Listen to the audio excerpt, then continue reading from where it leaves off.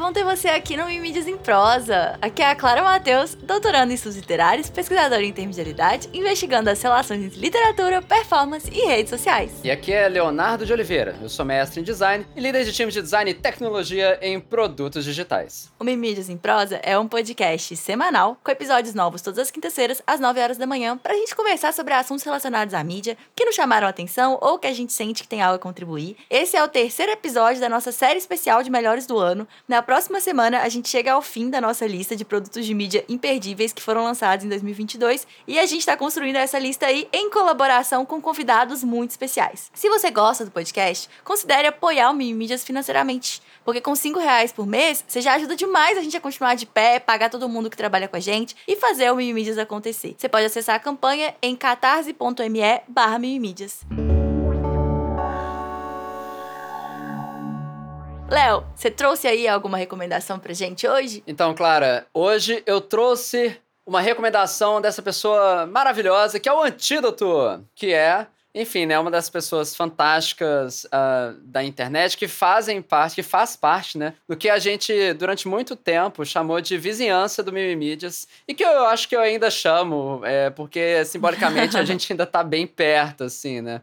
O Antídoto, particularmente, assim, que eu acho que vale a pena trazer uma atenção, ele criou alguns reels bem legais e bem compartilháveis também durante o período ali das eleições de 2022. Para além disso, ele também é uma pessoa absolutamente fantástica, com um trabalho maravilhoso, além de também ser uma pessoa muito doce. Então, se você acompanha o Mimimídias no YouTube e gosta dos nossos vídeos por lá, eu acho muito provável que você também vai gostar dos vídeos do Antídoto, caso você já não conheça. Então, dá uma checada lá no canal dele, em youtube.com/antídoto, que tá bem legal, é bem bacana. Além disso tudo, o Antídoto e a equipe dele também têm editado os vídeos do Mimimídias nos últimos tempos. Então, se você tá gostando ali do formato de edição, da trilha sonora personalizada muitas vezes, e feita, enfim, sob medida, né, pro conteúdo, também saiba que essa pessoa maravilhosa que é responsável, brilha demais. Bora escutar a recomendação do Antídoto?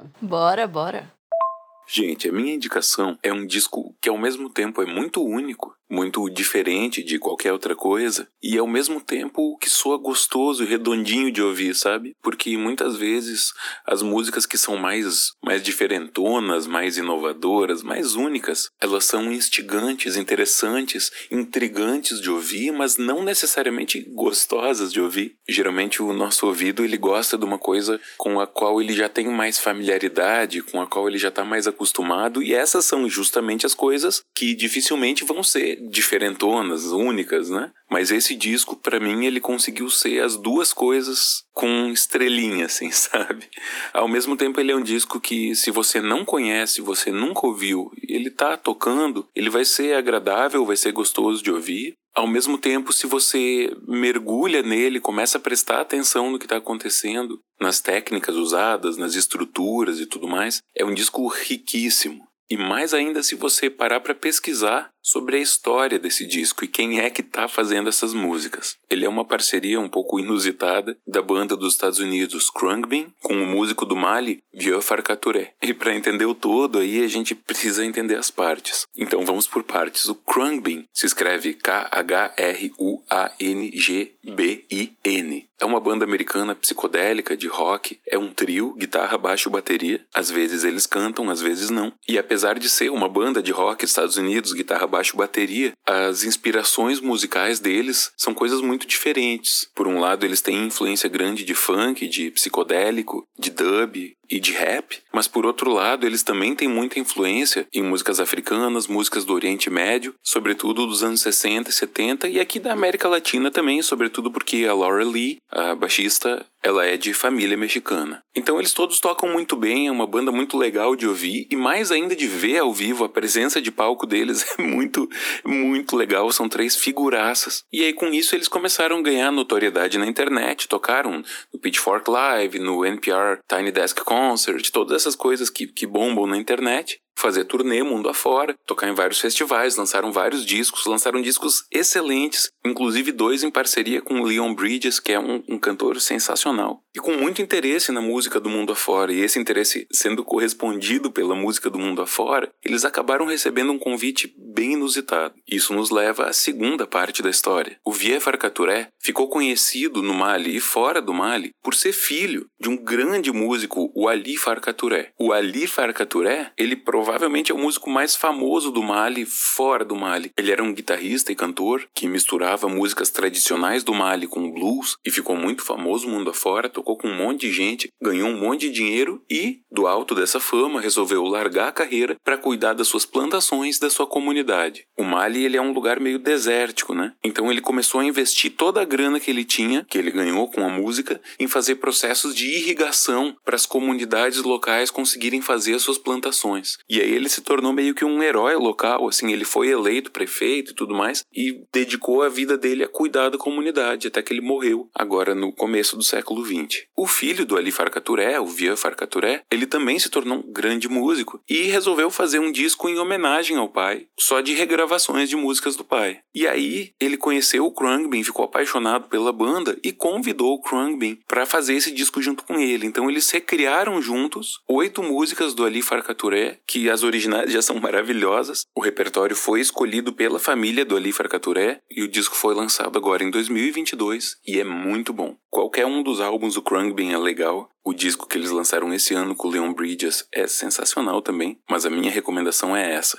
Você conhecer o khruangbin, conhecer o Ali, conhecer o Vieux Farcaturé e mergulhar nesse mundo musical que é excelente. A voz do Antídoto é um doce, né? Eu acho. Eu amo tanto ele, Léo. Eu fico até com dificuldade de expressar, assim. Tudo que ele fala eu acho incrível, eu adoro a voz dele, adoro essa combinação. Eu fiquei com vontade de sair correndo pra ouvir, sabe? Tipo assim, deixa a gente grava depois, deixa eu lá ouvir. Parece uma urgência em ouvir, sabe? Ninguém que tem essa voz pode estar mentindo. Com certeza é incrível. Exatamente, né? Um viés enorme, assim, né? Nossa, de... É belo, logo é verdadeiro, né? Assim. Mas... Não, e eu brinco, né? Que pra mim ele tem muito voz de Deus, assim, né? Voz tipo de assim, Deus. Eu sinto que soa muito, muito incrível. Eu amo de paixão e amei a recomendação. Fiquei com muita Antídoto. vontade de ouvir. Fica aí a responsabilidade, hein? Voz de Deus aí. Então seria a voz do povo? Não, mas ele nega essa responsabilidade. Ele fala Justo. que Deus tem a voz de uma mulher negra. Ele fala que não tem nada a ver com isso. Bom, eu não sei se vocês notaram, mas ele escondeu o nome do álbum no meio, assim, né? Mas o nome do álbum é Ali, que é o mesmo nome, né? Do Ali Farcaturé, aí é só Ali, o nome do álbum. Feito pelo grupo, né? khruangbin e em parceria com o Vieux Farcaturé. E aí, pra quem for buscar o álbum, ele tem uma capa de vibe meio afrofuturista, com cores bem fortes, predominância de um azul royal com dourados, vermelho e marrons, e me deu uma vibe de como se fosse uma arte feita por uma inteligência artificial, tentando, né, replicar uma pessoa estilizada com base em outra imagem. Mas parece que essa arte foi feita à mão mesmo, com recorte de papel, não sei se é o caso, mas achei linda a capa.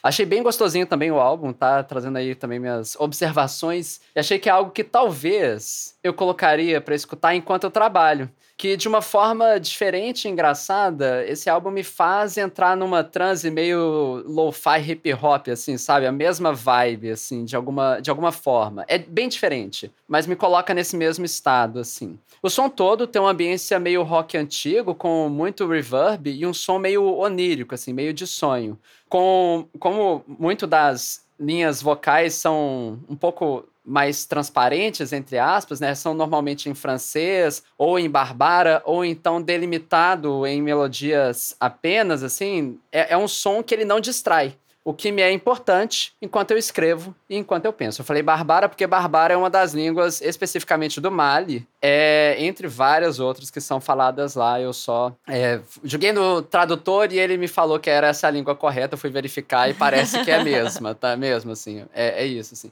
Mas é legal, porque como não é o português nem o inglês que a gente tá acostumado a ouvir, aquele negócio se mistura, sabe? Assim, fica bem legal, bem interessante. Achei bem legal a recomendação, Antídoto. Obrigado demais.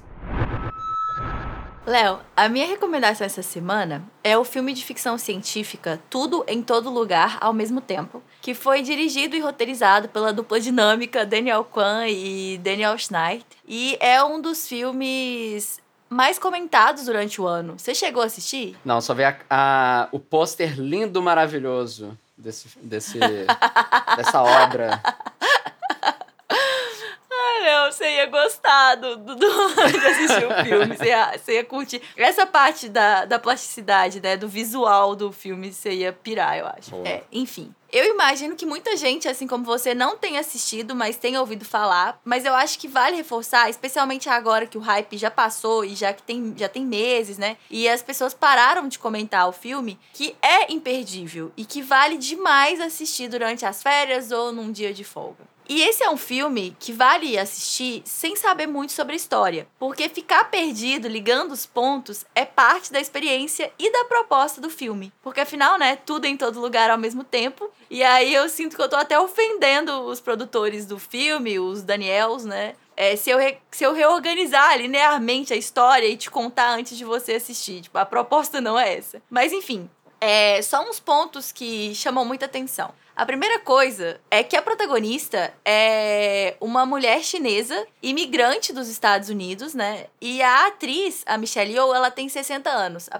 A personagem tem aproximadamente a mesma idade. E agora, me responde o seguinte. Quantos filmes de ação você já assistiu que são protagonizados por mulheres de 60 anos? Quantos filmes de ficção científica você já assistiu que a protagonista é uma mulher de 60 anos? Você consegue pensar em algum, Léo? Eu, de cara, não consigo. Eu só pensei na Meryl Streep.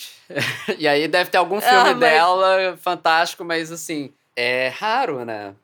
Não sei se a Meryl Streep já fez um filme de ação. não de ação. Eu não consigo pensar em nenhum. Mas é que eu tô perguntando de ação. De ação, não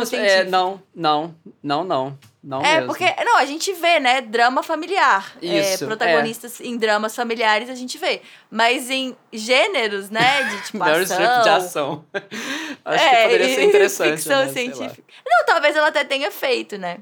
Mas especialmente na velhice, assim, mas não sei se ela fez. Mas fato é que nós, mulheres, né, a gente tem um prazo de validade que é muito curto. Em muito pouco tempo, assim que os nossos corpos deixam de ser interessantes, até nossas questões e nossas experiências deixam de ser relevantes para o cinema mainstream. Especialmente aquelas que não estão diretamente relacionadas à nossa vida familiar, né? Os dilemas dentro desse núcleo familiar. E esse filme, ele se passa aí dentro de um contexto de uma família, mas ele extrapola muito mais isso, assim, a personagem ela é muito mais complexa do que só o dilema aí nesse aspecto, fala muito sobre carreira e tudo mais. Enfim, esse problema, né, da invisibilidade das mulheres e esse prazo de validade já foi apontado muitas vezes e ele acaba acontecendo não só na mídia, né, mulheres idosas muitas vezes elas vão se tornando invisíveis aos olhos da sociedade. E, enfim, né, antes que você que tá ouvindo aí acha que porque eu tô chamando a atenção pra esse aspecto, você começa a pensar, nossa, mas que filme que deve ser chato e tal, militante, blá, blá. Não, isso não é uma questão do filme. Tipo, não é. É uma ficção científica sobre o multiverso, é super dinâmico, o filme nem toca nesse assunto. A chata sou eu que prestei atenção nisso. Enfim, mas eu achava que valia trazer aqui. Inclusive, né, falando que não é chato, é muito dinâmico, esse dinamismo é um dos aspectos mais relevantes desse filme, tá? Porque o filme tem uma montagem tão frenética que em alguns momentos parece que você tá assistindo TikTok. Mas assim, né, claro, é o melhor do que esse tipo de linguagem TikTok pode oferecer. E, aliás, né, também pensando nesse ar jovem que o filme tem, o visual da antagonista do filme é simplesmente incrível. Sério. É cada cabelo, cada maquiagem, o figurino. Gente, eu simplesmente me distraía da história. E eu nem sou muito ligada nessas coisas, né? Mas assim, é tudo tão criativo. É muito colorido, é muito jovem, é muito estiloso, geração Z, assim. E além disso, ela é uma vilã super carismática. É bem incrível. Uma pequena ressalvazinha é que em termos filosóficos e principalmente políticos, eu não sei se eu gosto muito da mensagem ali do filme, mas definitivamente ela é uma ideia que merece ser entretida, sabe? Assim, tipo, vale pensar a respeito. Inclusive, esse é um dos motivos pelo qual eu recomendo o filme, porque independente de eu concordar ou não, você fica com aquele negocinho ali na cabeça incomodando, sabe? E eu discordar não é demérito nenhum, o problema aí é exclusivamente meu. Mas enfim, o filme é divertido demais. Ele é dinâmico, ele tem um humor boboca do tipo cu, bunda, peido, mas ao mesmo tempo ele é cheio de ideias legais. Eu sei que muita gente que ouve a gente aqui no Mídias em Prosa trabalha com criatividade e esse é o tipo de filme que é muito inspirador. Você termina de assistir com aquela vontade, sabe, de criar coisas. E por isso me parece um excelente filme pra se assistir logo no comecinho do ano. Adorei a recomendação e adorei a caracterização de humor boboca com bunda peido. Deu pra entender que tipo de humor eu tô falando, eu acho. Mas o que eu ouvi falar, claro, assim, eu fiquei... Assim, esse é um dos filmes que eu fiquei... Tem vários, né? Mas que eu fiquei com pesar de ainda não ter assistido, assim. Que eu ouvi dizer que era, assim, além de ser uma experiência esteticamente muito interessante, visualmente, né? Muito interessante... eu lembro de ter lido alguns tweets falando sobre como que, sei lá... eu tava vendo lá um filme de lutinha e de repente assustei e eu tava chorando. Uma vibe meio assim. Putz, a legal. gente chora, a gente ri, a gente morre de rir, é muito engraçado, porque, né, esse humor boboca, tipo assim... E ainda mais porque ele tá nesse contexto, ele se torna surpreendente, sabe? E aí você fica, tipo assim... ele é um pouco até constrangedor de tão boboca. E ao mesmo tempo, são ideias muito legais, muito interessantes, assim, sabe? É uma combinação muito perfeita, muito inusitada, muito incrível. Eu tenho até o receio de que quando esse episódio for ao ar, a gente já esteja entrando nessa temporada de premiação e as pessoas voltem a falar desse filme. Interessante. E isso que eu tô falando sobre o filme não tá sendo discutido nem seja mais o caso. Porque eu espero que esse filme seja lembrado nas temporadas de premiação. Mas, enfim, de qualquer forma, vale muito. Sério, é um filme de 2022 que eu acho que não dá pra deixar passar, por vários motivos. Então, Clara, hoje vou trazer aí de melhores do ano um disco não fala mais, né? Um álbum que eu não achei que ele é necessariamente o mais impactante, assim, de chocante e que traz novas coisas para conversa, né? Enfim, cultural e, enfim, musical. Mas talvez o de mais conforto que eu achei, assim. Então esse acabou sendo um dos lançamentos de 2022 que eu mais escutei, justamente por ser tão macio e tranquilo. Talvez eu tava precisando um pouco disso, não sei. Eu vou falar um pouco do novo álbum do grupo Gilsons. Novo álbum não, o primeiro álbum, né? Chamado Pra Gente Acordar. Você ouviu falar desse álbum, Clara? Sim, ou não? claro, Não sei. Claro. Bom, primeiro, vai ser bem curtinho, mas bora falar do grupo, né? Pra quem não conhece, o Gilsons é um trio brasileiro de som meio 9 MPB, composto por José Gil, Francisco Gil e João Gil, que são filhos e netos do nosso queridíssimo Gilberto Gil, o próprio. O som desse álbum eu poderia caracterizar como good vibes praiana, com tambor, violão e voz macia. É música pra ficar abraçadinho, música pra escutar tomando uma em boa companhia, música que funciona pra eu escutar trabalhando mais relax, mais de boa. A temática do álbum é bem majoritariamente sobre amor, com pitadas de flerte e um pouco de referências regionais à Bahia, assim. O Gilsons é um grupo relativamente novo, de 2018. Um ano mais novo que o Mimimídias, Clara. O que coloca as coisas um pouquinho em perspectiva. E esse é um álbum que é o primeiro deles, né? Já tendo lançado algumas outras faixas. Mas vamos combinar aí que eles têm um pedigree que a gente não tem, né, Léo? Não tem. A gente não é filho de Gilberto Gil. Não dá pra comparar o nosso projeto com os descendentes do Gilberto Gil. Né? E é uma galera de sucesso, né? Assim, tipo... Esses são só 3 deles, né? Enfim. Mas eu acho que coloca temporalmente em perspectiva, quando a gente começou ainda não existia. E eu acho engraçado, assim, quando a gente acha que as coisas que existem hoje sempre existiram. Tem uma vibe dessa, né? E na verdade não, muita coisa às vezes é muito nova. Bom, esse foi um álbum que tava, Clara, de forma pulverizada constantemente na vitrola, né, minha e da Paty, nos dias à noite pós-trabalho, né, e que acompanhou aí a nossa labuta ao longo dos últimos meses. Eu conheci o grupo, na verdade, por conta do meu Melhores do ano passado, se eu não me engano, que foi o álbum Por Suposto, da Marina Sena, lá de 2021. E aí, daí, né, dentre vários outros álbuns, esse era um dos recomendados logo na sequência da playlist do Spotify. Que, inclusive, esse foi um tipo de recomendação, talvez que mais tenha motivado a minha descoberta de música no último ano. Enfim, álbum Pra Gente Acordar, de Gilsons. Muito gostosinho. Fica aí a recomendação. Bem relax, bem de boa, bem na manais. Bom pra Esse final de ano aí, férias, né? Acho que combina com férias. Se você quiser comentar qualquer uma das recomendações feitas essa semana aqui no podcast ou compartilhar qual foi o seu lançamento favorito de 2022, saiba que a gente quer muito te ouvir. A gente tem sala no Discord só pra gente conversar sobre o podcast e você pode acessar o Discord, trocar ideia com a gente por lá em discord.io/mimimídias. Se você preferir escrever pra gente nas redes sociais, a gente também tá aceitando. Mimídias em Prosa só é possível graças a nossas pessoas apoiadoras lá no Catarse. Vem você também conhecer a campanha catarse.me/mimimídias. O podcast é editado pelo incrível Tanekoshima. Espero que você tenha gostado aí do episódio. E a gente fica por aqui. Você pode continuar nos acompanhando nas nossas redes sociais. No Twitter eu sou @claromateus, no Instagram @claromateus_. E no Twitter eu sou @leo_bos e no Instagram eu sou @leonardo_bos. Tchau! Tchau!